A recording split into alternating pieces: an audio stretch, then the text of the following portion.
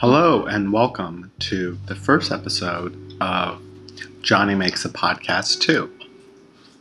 Today, I'm going to talk about the issue of couches. There's a hat on my couch right now, and it looks like someone is sitting there. Kind of looks like it might be Seiko, but it could just be a hat. There are also some squirrels outside. And right beneath the squirrels are the tomato plants. Scratch that. The pepper plants that I planted 2 days ago. They were just little shoots. I didn't grow them fully indoors, so let's see if they'll survive. Miss Anna Berglund now is eating sourdough with cream cheese, which is a combination that I have not heard of before. Yeah. Well, let's see what else I can talk about for the next 10 minutes.